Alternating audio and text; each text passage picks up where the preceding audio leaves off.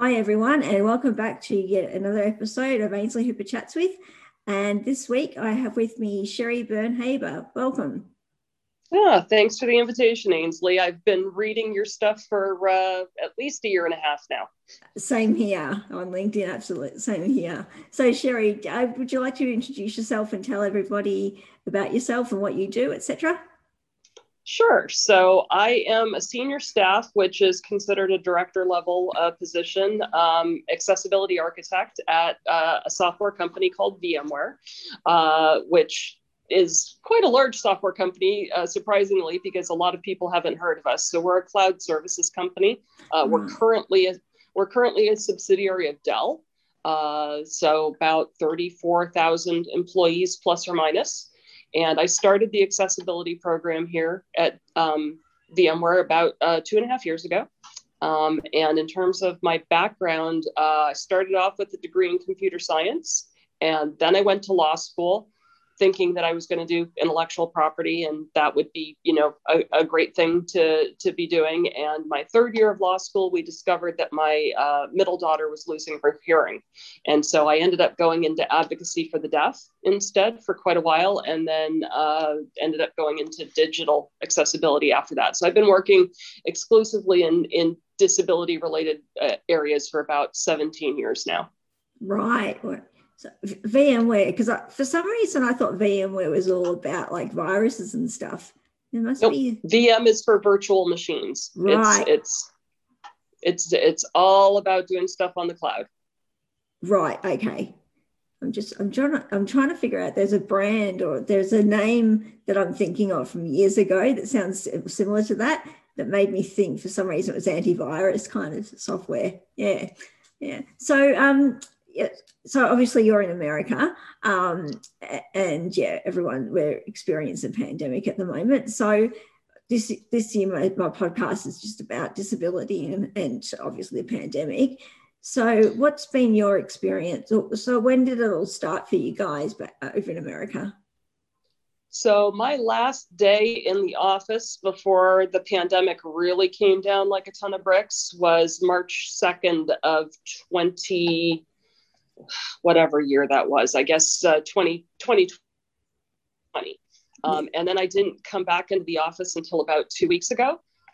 We had quite a struggle in California regarding getting people with autoimmune conditions prioritized for vaccinations. That was a significant headache for us.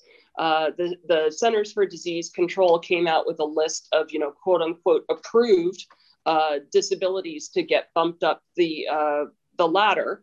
And they didn't call out, for example, type 1 diabetes, even though the death rate for people who had the juvenile form of diabetes, I'm not sure which term you use to call it in Australia, but it's 6 times higher than the general population, and we are considered immune compromised. And then they did other silly things like they left cystic fibrosis off the list. I mean, who needs a COVID vaccine more than somebody born with cystic fibrosis, right?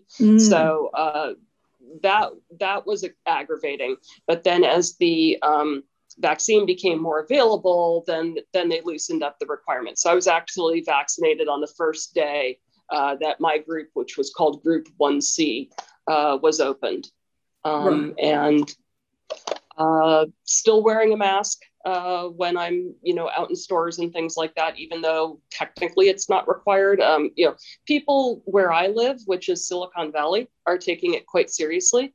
We have other states that couldn't care less, where the rates are just astronomical and people are still ending up in the hospital and dying. And, emergency rooms are packed with COVID patients, and then they can't take care of other emergencies. We've been reading about that as well. So it's better in some areas of the US than others.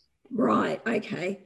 Yeah. Wow. So because in Australia, so I think it really hit Australia. We started to hear about it in February, or I think probably December 2019, we started to hear about it.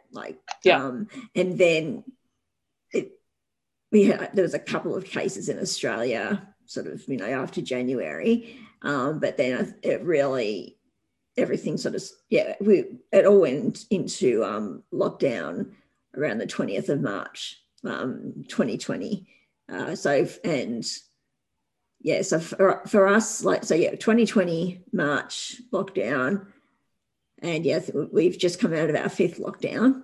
The fifth one just finished yesterday. That's in my state anyway, and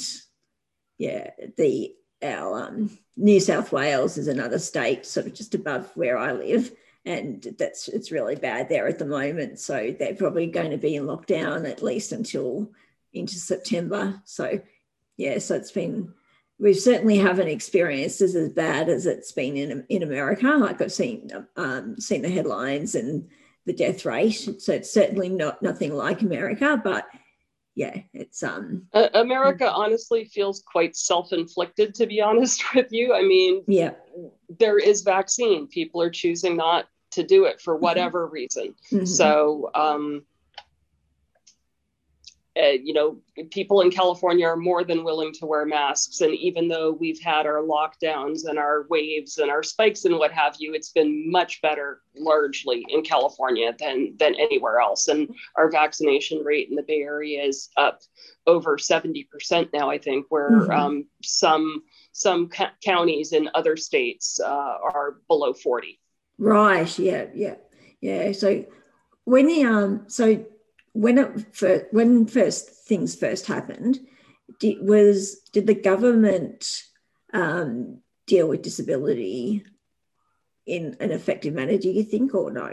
Not in the least. So some of the things that we've seen, even coming from the CDC and the World Health Organization, is materials that they've deployed online, web pages and PDF files largely, have been completely inaccessible.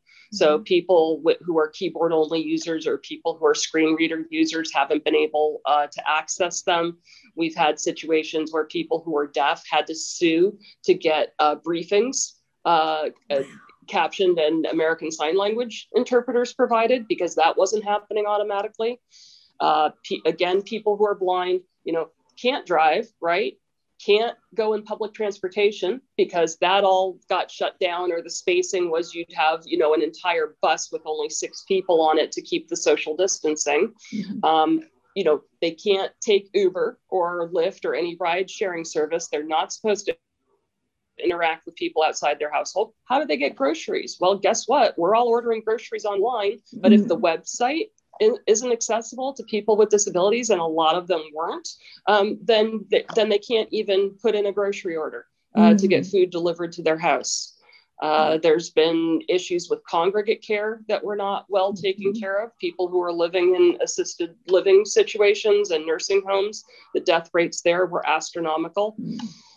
And there was one more thing I was going to complain about, but I forgot what it was. It'll probably pop into my head later. But just in general, people with disabilities are more likely to be in lower education employment settings. And so they were the first people to let go and the last people to be brought back on. So the unemployment has been a significant issue for people with disabilities. I think at one point in time early on in the pandemic, 40% of people with disabilities had either lost their jobs or were in fear of losing their jobs. So the furlough rate was much higher for people with disabilities. And then, of course, in the U.S., our healthcare is tied to our employment. Yes. So you get laid off, you lose your health insurance, right? At the very minimum, it gets disrupted. If you live in one of the good states, you can pick it up through the Obamacare exchanges. But if you don't live in one of the states that has good support for that, you actually end up going without care or having to pay cash for your care. And my bill last month for 3 months of supplies for my insulin pump was $4,000 US. Wow. If I didn't have insurance, I wouldn't be able to afford that.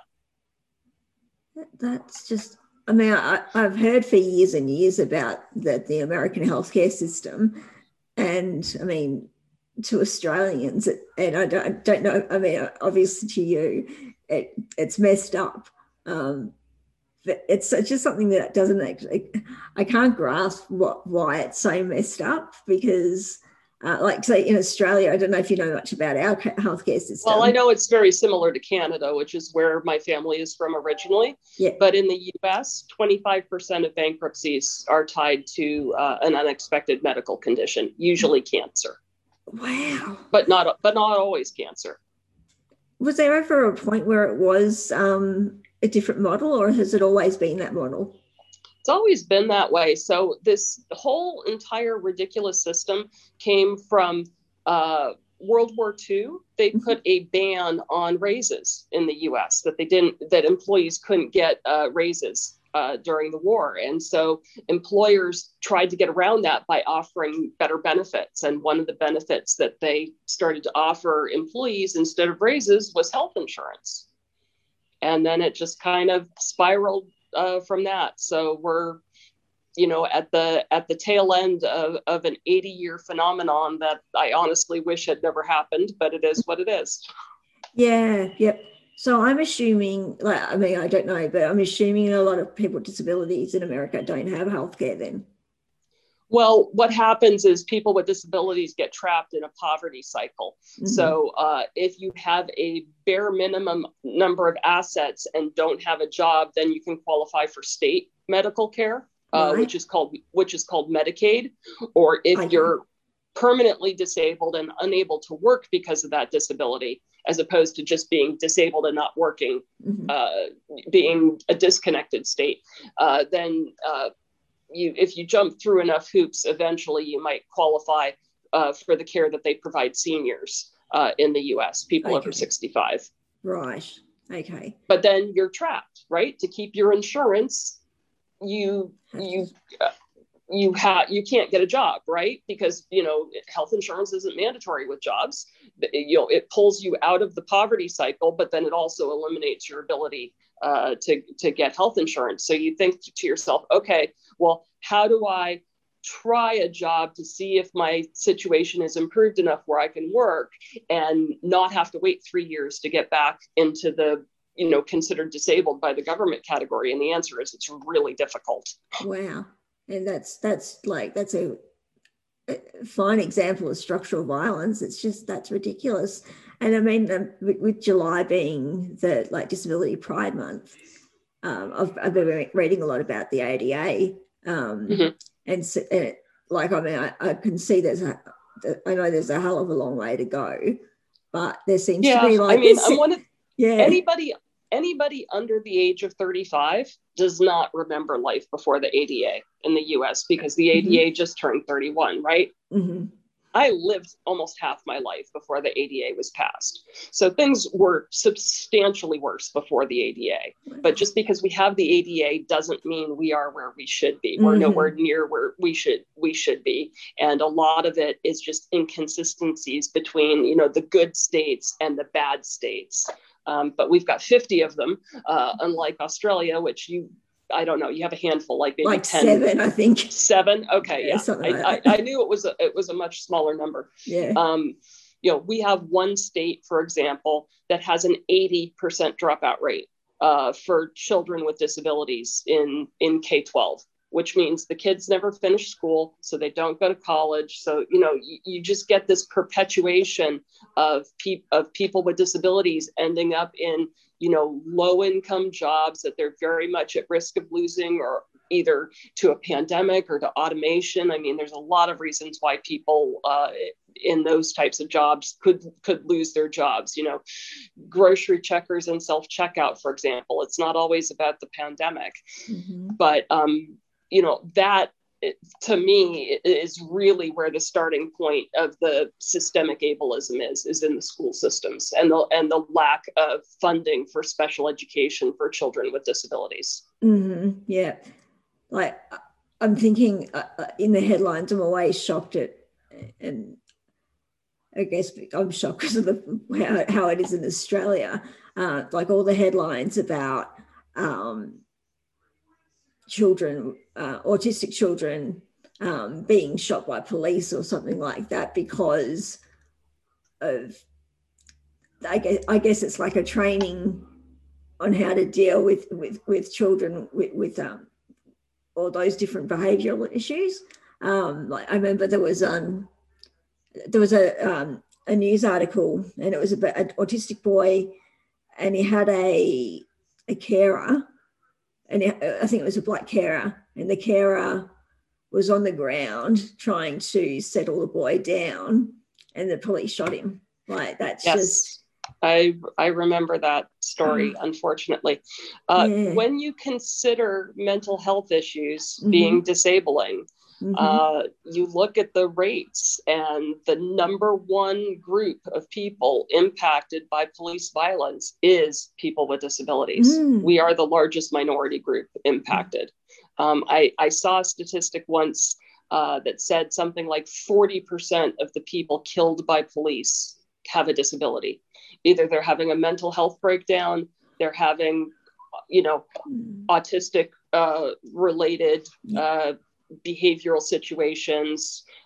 There's, we've heard of deaf people being shot because they don't respond to the police, and the police don't realize that they're deaf.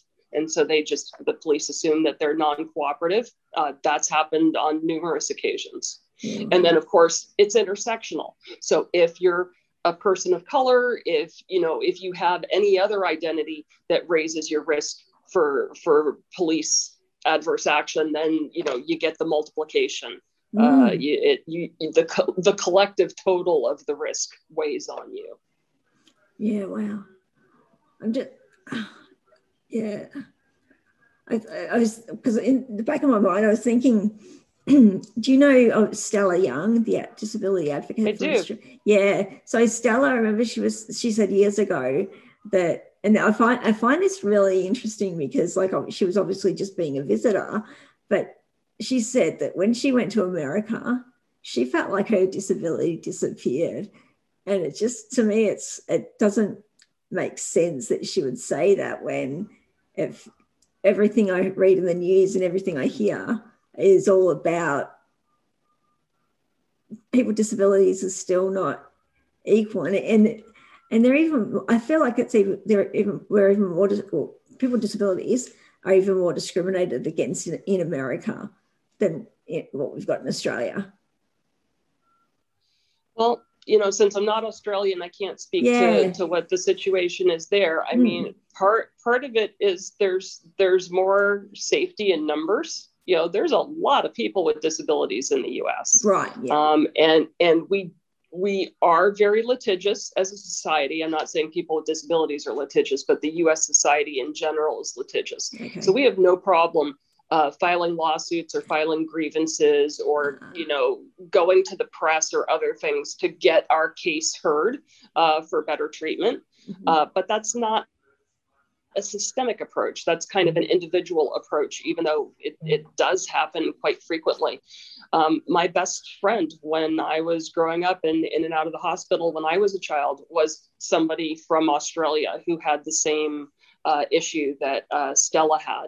And, he zipped around in his power chair. And that was before the ADA was passed, but California has always been more accessible than most. We don't get snow here, which means it tends to attract people with disabilities because, having to deal with snow when you've got a mobility issue is quite complicated. Yeah, I've only been to the snow once when I was in grade 5, I think, and that's the only time I'll never go back. Never. It was like I came home with the worst cold, and I could not even imagine. I've had my brother has lived. He lived in Canada for a while, and also just recently lived in New York for 2 years. And just the snow. I could not imagine even trying to. I've got a manual wheelchair. Trying to actually get that. I think I'd just be stuck inside the whole time, really. Yeah, that's probably the main reason why I haven't moved back to Canada is just because I don't think even with the power chair I could face the 7 months of snow, which is what some parts of Canada have. I'm sure there are plenty of people with disabilities who do face it. Sorry, I'm just gonna. I have a dog. Sorry.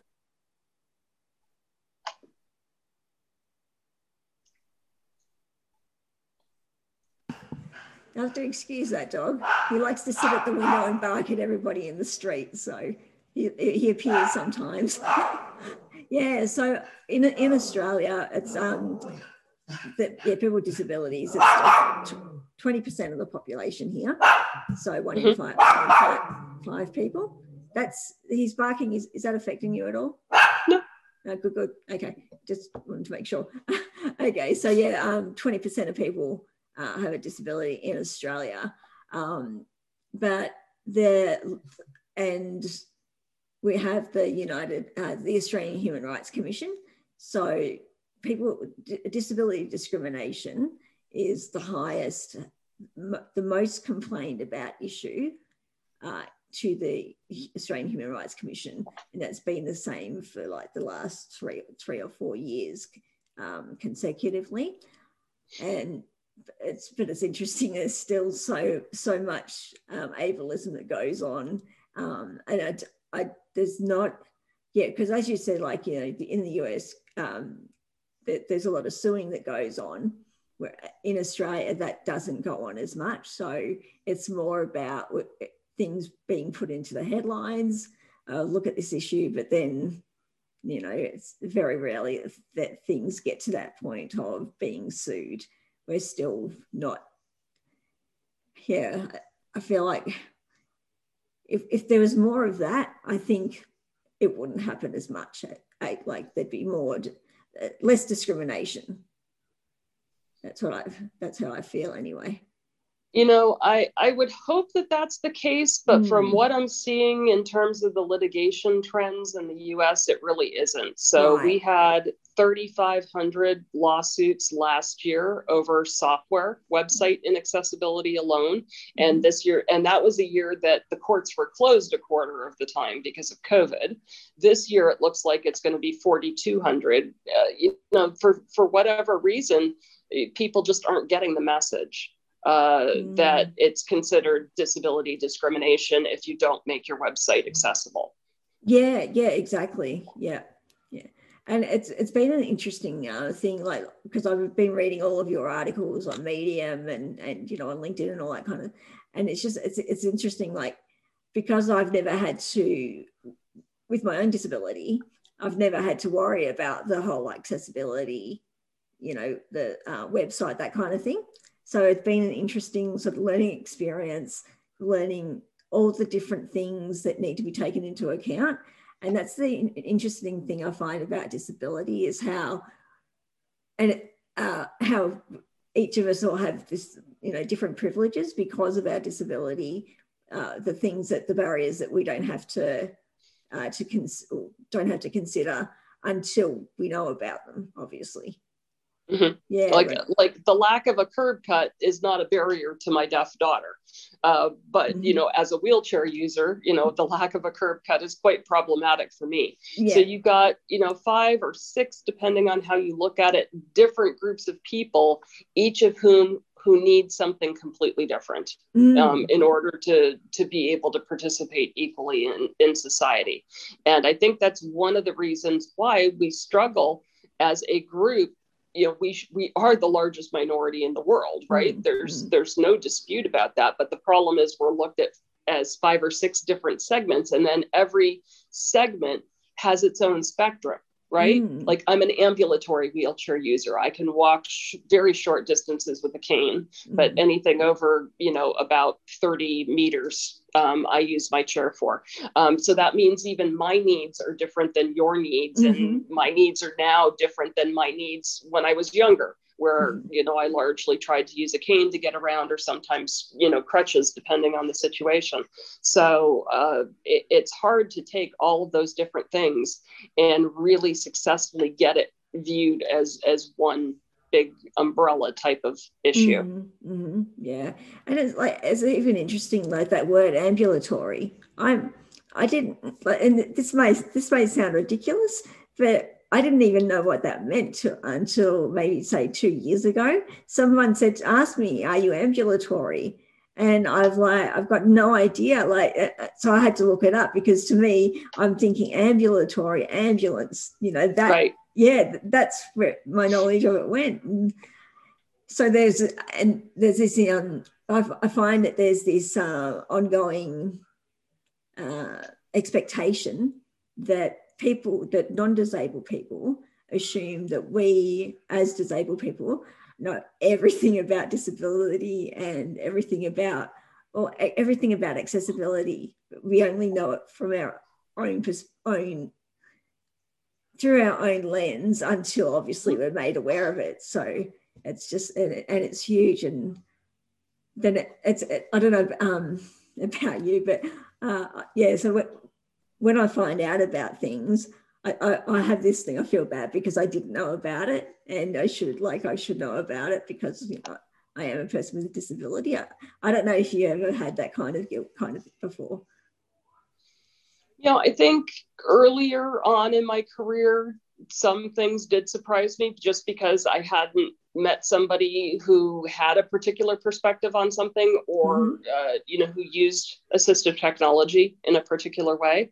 I don't think I necessarily felt guilty about it. I just, tuck it away in my toolbox for when I need to use it later.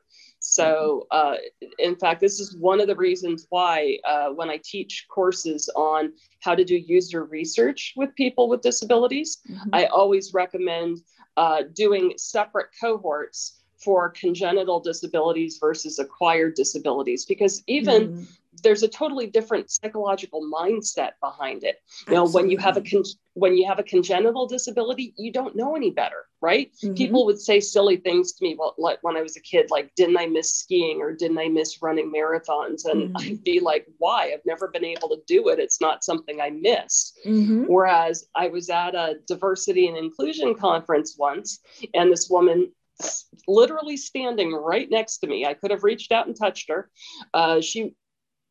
She introduced herself to the class, and she was talking about why she was depressed that she had to stop training for running for a marathon because she injured her knee. And I'm like, okay, you're saying that standing next to a person with the wheelchair. But it's the whole acquired versus congenital thing. She thought she had something and she lost it. It's a completely different mindset than having something and having it for multiple decades and developing, whatever compensatory skills you need to develop, whatever coping mechanisms you need. I've had more than 50 years to get used to that by now. So that's something that's even people with disabilities don't frequently think about the two different perspectives on that. Yeah, absolutely. Like for me, like I've always loved the question, because I'm a wheelchair user and I can't walk, so I've never been able to walk.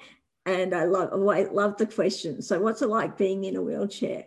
Well, I don't have anything to compare it against. Like, so how can I even answer that question? So exactly. I mean, now I'd have to say, now that I'm sort of working in this space, I'm more aware of I guess COVID's probably been the biggest thing. For me, it's not so much about being in a wheelchair, but being disabled. And from COVID, it's really shown the glaring the gaps. Because in Australia, and so I don't know. So when COVID happened in Australia, and the government released their disaster response plan, people with disabilities were not even included in that whatsoever.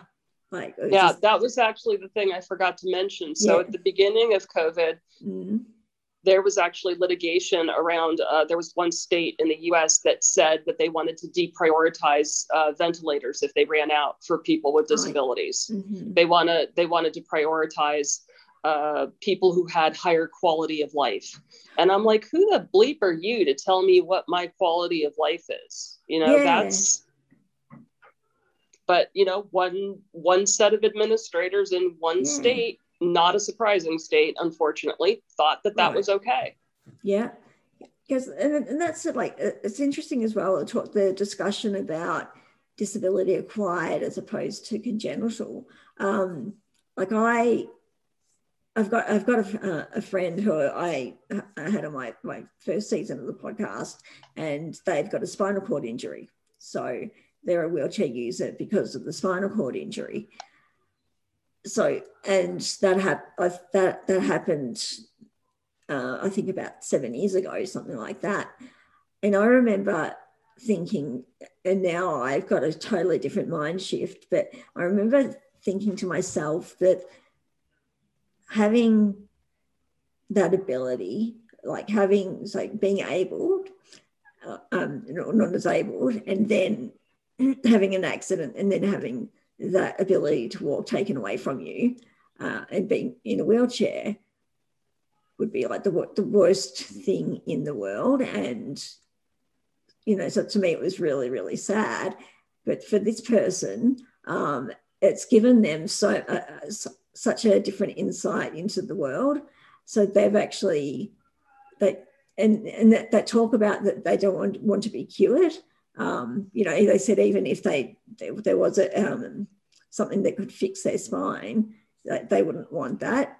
And so for me, having that coming from the congenital aspect, I found that really very hard to hear it in the first instance, but it's such an interesting take on things. But then that's interesting as well, because it goes back to the ableist ideas. That's where, obviously I grew up thinking that kind of thing because of people around me. And so that's where my brain was. And then realizing those ableist thoughts are going through your mind, it's really interesting and sort of confronting. Yeah, I said this in one of my articles, and, kind of got some surprise and some pushback from people, where I said people with disabilities are 100% capable of being ableist, right? We have a governor in Texas who stripped away certain social worker protections for people with disabilities. We have somebody else in Congress in a wheelchair who's constantly trying to cut funding to various different social support mechanisms. And I feel like they're both, and I'm sorry, they're both men, they're coming at it from the perspective of, oh, well, I managed to get here despite that, so you should be able to. Instead of, really understanding that it's all intersectional. It all depends on your circumstances with your family, what age you are when it happens. It almost depends somewhat on how hard how much did they put you through to try to fix your disability? I mean, I had 13 surgeries when I was a kid, trying to fix my disability. So, I've got a little bit of medical, trauma from that. And that's not something I want to go and revisit. So I just think that there's people with a very narrow perspective on things that don't necessarily want to look at how the same thing has impacted other individuals. And, that's too bad for everybody. Yeah. I think the biggest mind shift for me, because I was born in the 70s, late 70s, grew up in the 80s. So the whole medical model of disability stuff. So the biggest shift for me was that, growing up, if I couldn't do stuff, I didn't do it. That was just like, you accept the fact that you couldn't do it, and you just do whatever you can. Whereas now and I'm in my 40s now, and so the shift is now thinking about, it's actually, if the world was accessible, I could do those things. So that's what needs to change, not that I need to fit into whatever I can do. Yeah. So I was in the first group of children that were disabled, but because they weren't intellectual disabilities, they actually did what they called mainstreaming. So I started a mainstreaming program in California in 1973. And that, I probably did get included in more things. Probably more effort was required, was put into making things equal for me. But still, there was no ramp to the stage for graduation, right? The football player, when I was in middle school, had to carry me up so that I could get my diploma. Mm-hmm. And the graduation trip to Yosemite, that was before the ADA, so everybody went but me. So I definitely feel your pain on that one. I'm still mad about the Yosemite trip 30 years or 40 years later. But Yosemite is accessible now. So right. A lot of the hiking trails and the hotel rooms and everything have been made, so it's much easier for people with disabilities to visit. And so I kind of try to focus on those things and go, okay, things weren't as great when you were a kid, but they're getting better slowly. It's just never as fast as you want it to be. Yeah, exactly. And it's certainly not as fast as as much as I want it to be accessible for me, I want it even more to be accessible for my daughter. Exactly. It's one thing to discriminate against me. I've got tough skin, I'll deal with it. Mm-hmm. But when you see your child get discriminated against, that's really kind of a stake to the heart. Yeah, absolutely. Yeah. It's just interesting, like thinking about, I'm just like in my head, just thinking about all the things that, just that I just did accept that, can't do that because, well, and back then it wasn't even like, didn't even think about accessibility. It was just, this is what things are like, deal with it, and so it's just, so when do you, so was it once the ADA came in that accessibility was started to be addressed, or did it start before then? So it started before then. So there's this great documentary out called Crip Camp. Oh, I love it. Yeah. So Ed Roberts and Judy Heumann, I really attribute them to me having the opportunities that I had. I went to Cal largely because Ed Roberts helped force Cal to become accessible. It's one of the first colleges in the country that, had curb cuts everywhere and that had an accessible dormitory rooms. Mm-hmm. So, without them, I definitely wouldn't be where I am today. Mm-hmm. When you say curb pads, are you talking about the curbs that go flat onto the road?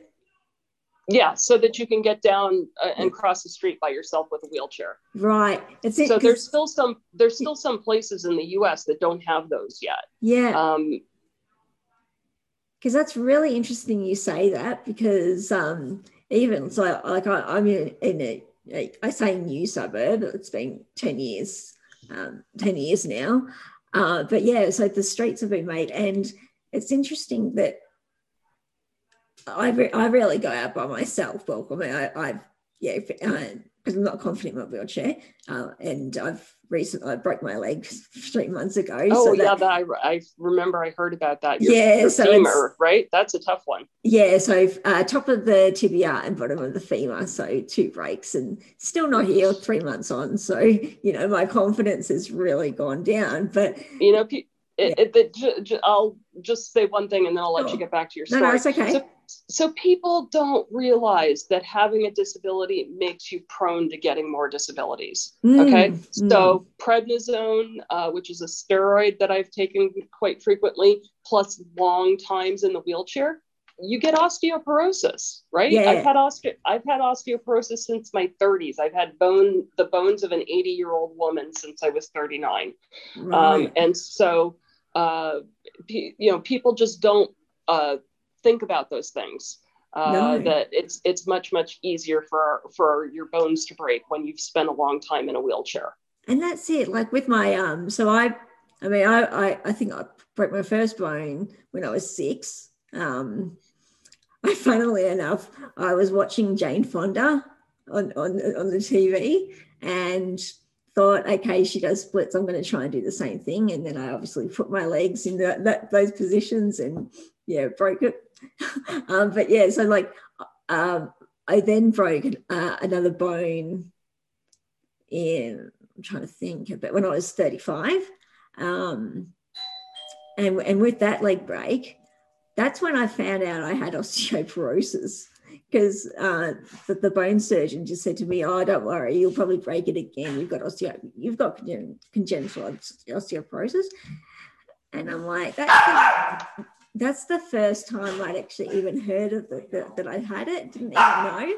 And this is the thing I love about the medical community, the doctors, they assume you know everything about your disability. I thought, right. you know, and that so was shocked when I was shocked at that, being told that. But yeah, so I find that just really fascinating is that they, and I've had other experiences where they've just expected you to know how to deal with something because you've got a disability, but it's like it's a new thing that they're just like throwing at you. It's just, yeah. So in the category of dumbest things a doctor has ever told me, about 2 years ago, I was seeing most of my problems are with my feet. I was born with club feet. Mm-hmm. And she looked at my feet and she's like, well, we don't do that surgery anymore. Mm-hmm. It was a student doctor who clearly hadn't been through the whole bedside manner training at that point. And I looked at her and I'm like, I don't care that you don't do that surgery anymore. You know, I'm your patient. This is the side effect of the surgery that I went through. Deal with it. Tell me what I can do. So, my husband and I joke that if I had a nickel for every time I was told, oh, well, we don't see that very often, I could retire a wealthy woman. Oh, wow. I just love the fact that you're so assertive about that, whereas I would just be like, oh, okay, and yeah, still, I think it's the whole ingrained thing from my childhood. Just deal with it. I'm still doing that. Like even so, yeah, with this current leg break, it's still not healed. And well, I hope they've got you on some good bisphosphonates by now then. Yeah, so I'm still on, I've had my Prolia injection. I've got to go get a bone scan done for my bone density to see where it's at the moment. And then once I've had that done, then they're going to change me over to the daily injection ones. So yeah, we'll see how that goes. Yeah. Well, Prolia is one of the good ones. So you can't say that you don't get the best treatment in a socialized medical system. I hear that a lot. Oh, Australians / English / Canadians, whoever they want to beat up on, they don't get the state of the art treatment. Prolia is state of the art. Right. Yeah. And it was interesting because like another thing was when I broke that bone when I was 35, the doctor said to because he told me about the osteoporosis, and then I said, okay, because they refused. They didn't do the surgery, put a pin in it, etc. Because the bone is too thin. Okay, it's fine. But yeah, they just let it go. So, okay. It healed eventually, but it healed wonky. But I said to him, how do we avoid it happening again? And his response was, it'll happen again. It's like, great. That's a lovely, response. Okay. Then I found a new GP when I moved.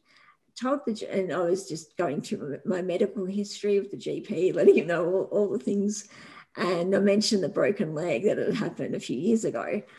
And he said to me, and I said what the response was, and he goes, that's wrong. He said, you can do something about the osteoporosis. So I was just like, wow. And then so I went and had that Prolia injection, and then within 6 months, my bone density went up 25%. And it was the biggest jump they'd ever seen. So it was amazing that a GP who, I don't know if you call them GPs in America, but that just your like family doctor. Yep. Yeah. So the GP, it was amazing that he made that, he called that, whereas the bone specialist wouldn't. That to me was such an interesting gap in an approach, because I think, and I do think this about all specialists. I think that they're stuck in a particular. They don't see the human. They don't see what the after effect is going to be once they leave leave the room. They just care about the body and I think what the they see textbook says as a puzzle to be solved. Right. Yeah. It's interesting. Yeah. But yeah, no, going back to the curb thing, I was just talking about, like, I was reading about the curbs in America, because you're in Australia. So like, well, even like in my hometown, I can't confidently go out and go down the gutters, because there are some that are nice and smooth, but they're very rare. There's most of them have like have a gap, or have a kind of a ridge, and if my wheelchair gets stuck on that ridge, I could have, like, it could tip, or it could get stuck, and you know, who knows what could happen. So I find that really hard to deal with. So it would be fascinating to see. It sounds like they've actually got good gradients in America. They've got good legislation Yeah.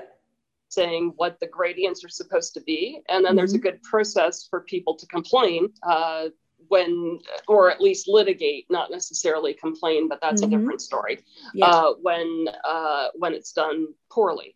Right. So there have been a lot of what we call consent decrees, which is a fancy term that means legal agreements that are made to avoid lawsuits. When the Department of Justice is involved, and it's the Department of Justice that enforces the Americans with Disabilities Act, where, you know, cities and counties have agreed to make certain modifications to the streets, or they've said, okay, well, we'll add curb cuts to the right specification as we build out, or as we rip up streets and replace them. And even then, it doesn't always happen. You know, it's just, you have to stay on top of whatever agency it is that's supposed to be responsible for getting the work done, because just because it's supposed to be done and just because it's required by law doesn't mean that it happens. That's one of the bad sides of the ADA, is there's no commissioner's office. There's no place to just say, hey, look, I don't want to sue anybody. I just want to file this complaint and I want it fixed, right? You actually have to find a lawyer and file a lawsuit for the most part. In the US, unless you're, you know, the federal government accepts maybe one in every 500 cases, you know, you can file a complaint with the government, but more often than not, you just get an automatic reply saying, thanks for your complaint. We don't have the bandwidth to help you right now. And then that forces us into this litigation cycle, because asking nicely rarely results in things being made accessible. Okay. Yeah. I guess now. So I'm done asking nicely. Yeah. I can see why. And I guess that, like, going back to talking about Stella Young, when her comment about her disability disappearing when she went to America, I think that probably that explains why, because, you know, everyone fighting for accessibility in America, whereas we're not. Look, we do have a hell of a lot of activists and a lot of great advocates in Australia, but I don't know whether or not that push is as great as it is in America. Or I think there is a push, but it's the response that we get is not as great. I think the question is, how public are the arguments? You know, if you're hiding it behind the scenes in some private commissioner hearing, you know, that doesn't really make the news. And if the person with the disability wins, you know, does that make the front page? You know, a couple of weeks ago, we had a situation in Wisconsin where Walmart, I don't remember what the amount of the judgment was, but I think it was over $40 million. They fired somebody with Down syndrome, you know, basically because she had Down syndrome. And the courts, you know, handed them their rear ends on a platter and said, look, you can't do this. And because you can't do this, and we want to send the message to everybody, you can't do this, we're going to slap this enormous financial judgment against you. That makes the news. The hearings are public. The litigation is public. People can go at any time and look at all the filings and see what both sides of what both attorney sides are saying. And in the cases where you get a very, very large financial judgment, that's made quite public as well. And yeah, it might get reduced or overturned on appeal, but nobody's going to forget that there was a $40 million judgment against Walmart for firing somebody with Down syndrome. Wow. Yeah. And Walmart's it's one of our largest department stores in the US, for those of you who aren't familiar with US store names. Yeah, no, well, very familiar with Walmart. And I know like years ago, do you have Costco in America? We do. Yeah, so that Costco just like came out in Australia I don't remember how many years ago, but it's I've actually never been there myself, but it seems like it's very popular for going and getting like, you know, a huge great big boxes of toilet paper. And yeah. I don't know if they have it in Australia Costco, but in the US Costco, they're famous for their barbecue chicken. They have really good barbecue chicken, really cheap. It's a loss leader. I think they sell it for less than the chicken costs, just to get people to come in the store, and then they go, "Ooh, I want that book, or I want that jacket, or, you know, I forgot I need toilet paper." And then we end up buying, you know, $200 worth of things instead of just the chicken. Yeah, wow. Hey, what about the toilet paper in America? Have you guys had that sort of panic buying of all the toilet paper? Oh, afraid so. Yes. That we've had that twice now. Yeah. And I live at the top of the mountain that makes Silicon Valley a valley. So wow. We're not actually on city sewage, we're on septic. Right. And there's only very particular toilet paper that you can use in a septic system. And I ended up having to order it off of Amazon because all the shelves have been cleared. Wow. It's such an interesting, I find it fascinating to see on the headlines the things that people go out and panic buy. Like that to me is really interesting. Like there's certain things and you're like, why would you have that when you're in a lockdown? People go nuts on flour, toilet paper, certain staples in the kitchen. But pasta, probably, yes, because it lasts a long time. But flour, because, well, you know, you don't want to go without bread, but you also don't want to be going to the store twice a week during the pandemic to get bread either. So that's true. To me, the flour and the pasta kind of sort of makes sense. The toilet paper doesn't. No. Like when COVID first hit and people were doing the panic buying with the toilet paper, I'm like, but you don't have diarrhea when you have with COVID. So it's very interesting. I like how it sort of shows different.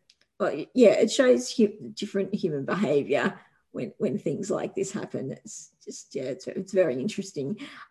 So talking about like the experiences with COVID, as a person with a disability, have there been things that you like about COVID? Not COVID, but like about the experience that we've all been going through?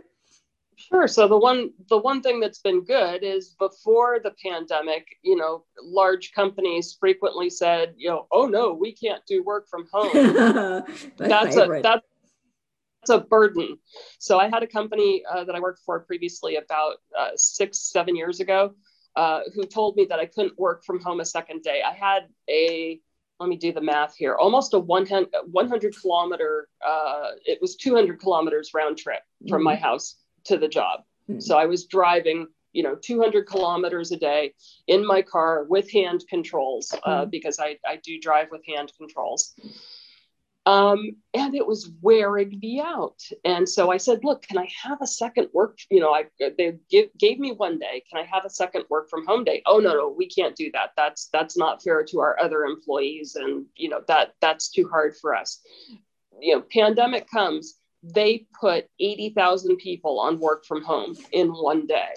Okay, so explain to me again why it was an undue burden for the woman in the wheelchair to ask for one day a week when, not even a handful of years later, you're able to put 80,000 people on work from home. So that we're never going back to that in the US. Companies are going to have to go a long, long way to convince an EEOC officer, hearing officer, or a court that allowing somebody to work from home is an undue burden for most standard types of office jobs anyways. Yeah, if you're a delivery person, you can't work from home. I get that, right? Yeah. If you're a surgeon, you can't work from home. There are essential components of your job that require you to be outside your house, at a specific place for specific times. But for the average run of the mill, project manager, web designer, programmer, none of that is the case. And should never be allowed to happen again. So I'm definitely happy about that turn of events. Without the pandemic, I think it would have taken us a lot longer to get there.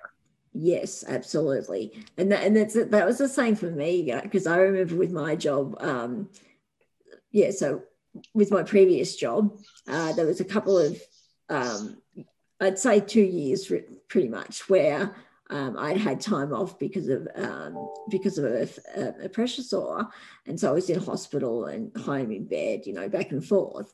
And even though I physically couldn't be there, my brain was not a problem, so I could have worked. And I remember asking, he said, can I do stuff from home? And it was the same thing. It was like, no, sorry, privacy, blah, blah, blah, not possible. And then, everyone who works at the company that I worked for are now doing remote working. So it's like, well, hang on. Gee, it turns out it wasn't as hard as you thought it was. Exactly. And it's just like, so the only difference is before it was the people with disabilities who was asking, and now it's everybody who's asking. Yeah, exactly. So that's interesting you say. So you don't think it's going to go back to, working in the office? Because in Australia, because we've just come out of our 5th lockdown in my state, they've actually said that to try and avoid going into future lockdowns, they've instituted a whole bunch of rules. And one of the rules is that, I can't remember what it is, but there is a certain cap on capacity of people in the office. So I think now... Yeah, we've done something similar. So our capacity got lifted, although I think it may go back. But I'm in a building that pre-pandemic probably had 250 people in that building on any given day. And I don't think I've seen more than 30 people here. So we have, our campus holds about 2,500. And I think they said fewer than 100 came back the first day. Right. Yeah. So I've been, it's interesting because I've been doing, like, obviously I work from home. I've got my own business. And so I've been pretty much doing the whole lockdown thing since March last year. I haven't been in, the only time I've been in a large group of people was at a funeral, and that was about 50 people or 20 people. I can't remember, but that's been my maximum so far. Since March last year. So that I don't think I've even been more than, I want to say the largest group of people I've probably been with is maybe 15. Right. Just, even if I'm going out into public, I'm very careful, to always have my mask on and to not be in large groups of people that I don't know. Like, I might be with my family, but that's okay, because, that's my family. Largely we all live together anyways. But haven't been to a wedding. All my funerals have been Zoom funerals. Contactless grocery pickup. So, I order my groceries and then I drive to the parking lot and they throw them in my back seat and I leave. Right. Yeah. For me, I'd have to say I love the delivery. There's been more since the pandemic. On our Uber Eats, we've got more options, and to me, that's been a real good, real positive for me. I probably live in the Silicon Valley equivalent of Alice Springs. Nobody delivers to where I live. Oh, okay, right. I'm quite far off the beaten path. The last couple of miles up to my house is a gravel road, and it's one lane, and it takes 20 minutes to even get to a real road. So Yeah. no delivery to where I am, unfortunately. But See, which is one of the reasons why I went through all the effort and expense of getting licensed to drive with hand controls, so that I can, pop down the hill, go to the store, have them throw the stuff in the back, and then go back home. But even then, it's an hour and a half round trip. Right. I get from, TV and all that kind of stuff. For me, I imagine Silicon Valley being a very, very busy place. It is for the most part, but not in the particular area. That's in the valley itself. And I live at the top of the mountain. So it's quite rural where I am. Right. Wow. Yeah. Thinking in Google, all that kind of stuff, they're in Silicon Valley, aren't they? They are, but that's largely Mountain View and Sunnyvale, which is entirely in the valley. So Sunnyvale is actually where I grew up. So my parents still live in the house. It's about a kilometer away from the new Apple headquarters. Yeah, wow. And I went to the same high school that Steve Wozniak and Steve Jobs went to. Oh, wow. Cool. Oh, that's awesome. So I guess something that I asked on my first season of the podcast, and because I didn't get to have you on the first season, I'd love to ask you, if you can rattle them off, what are 10 things that you'd like people to know about disability? What are 10 things? No one disability is the same. So, my daughter with hearing loss can have an identical diagnosis and an identical audiogram to somebody else, and they could have completely different compensatory mechanisms. We can do just as good of a job as anybody else. In fact, sometimes better.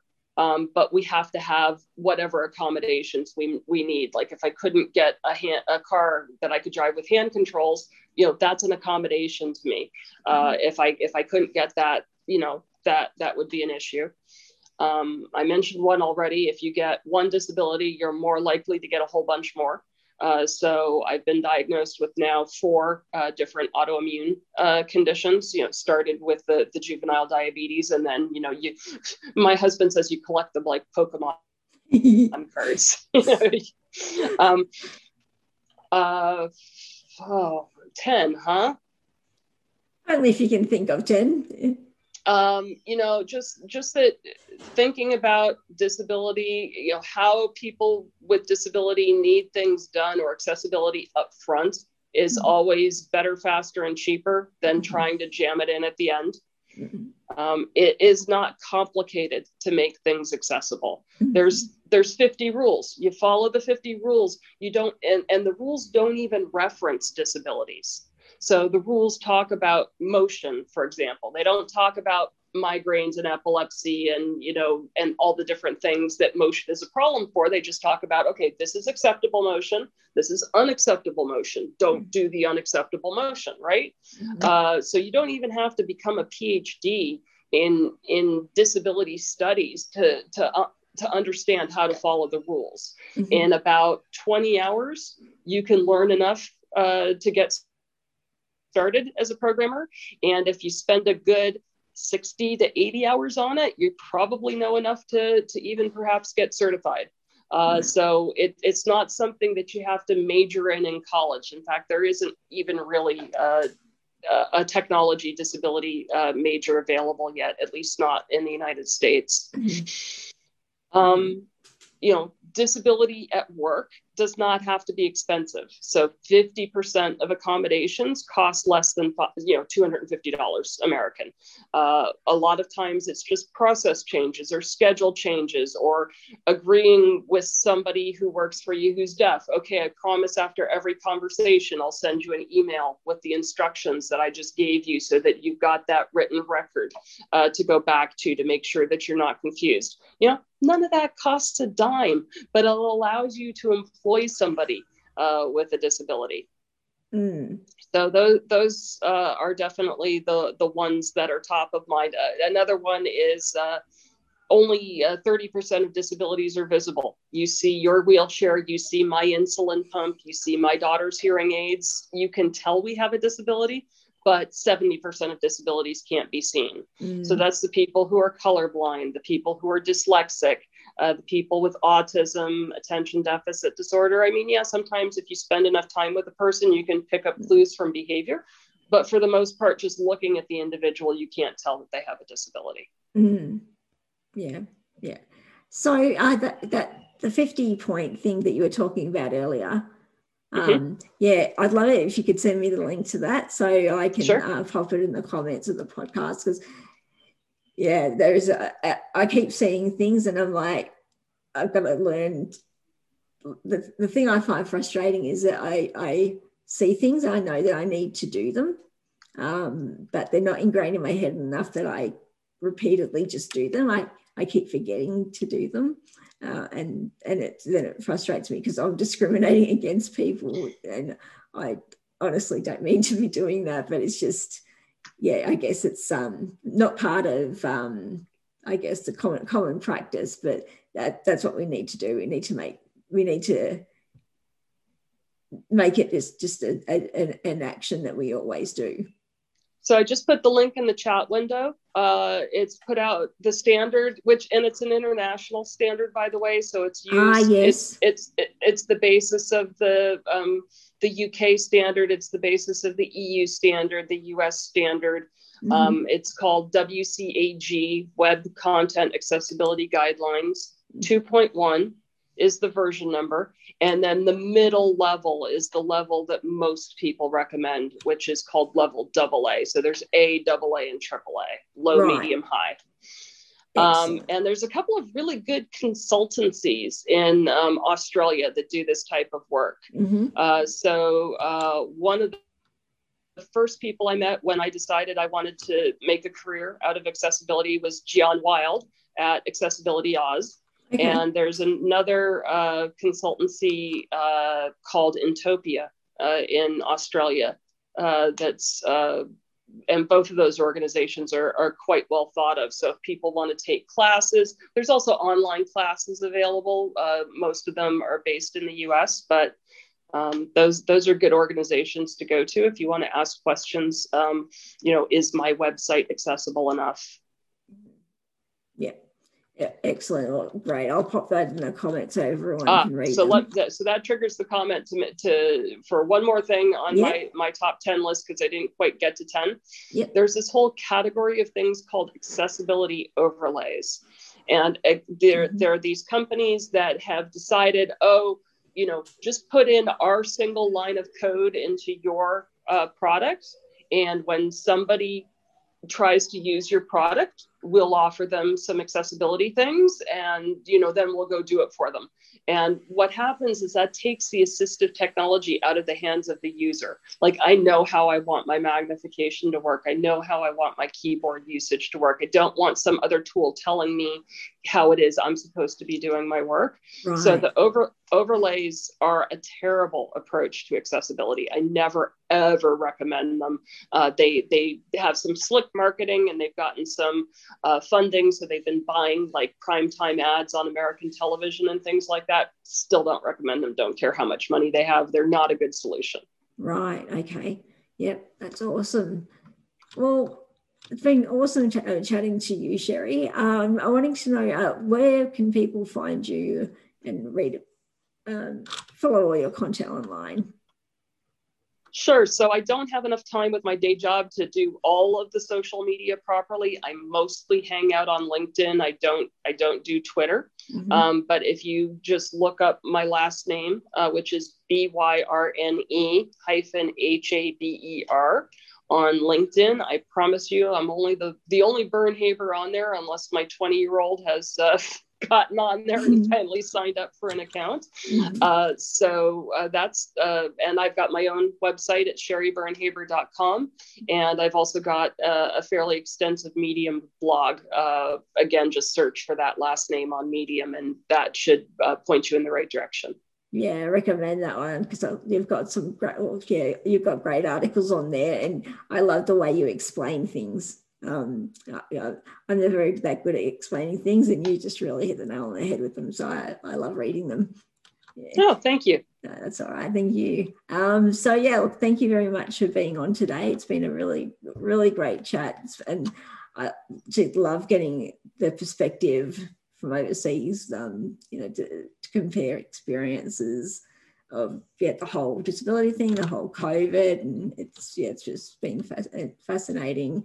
So yeah, awesome. Thank you so much. And if anybody has any questions that they'd like to ask Sherry, or would like to see on future questions that you'd like answered on a future podcast, just please drop them on the comments, and thank you very much.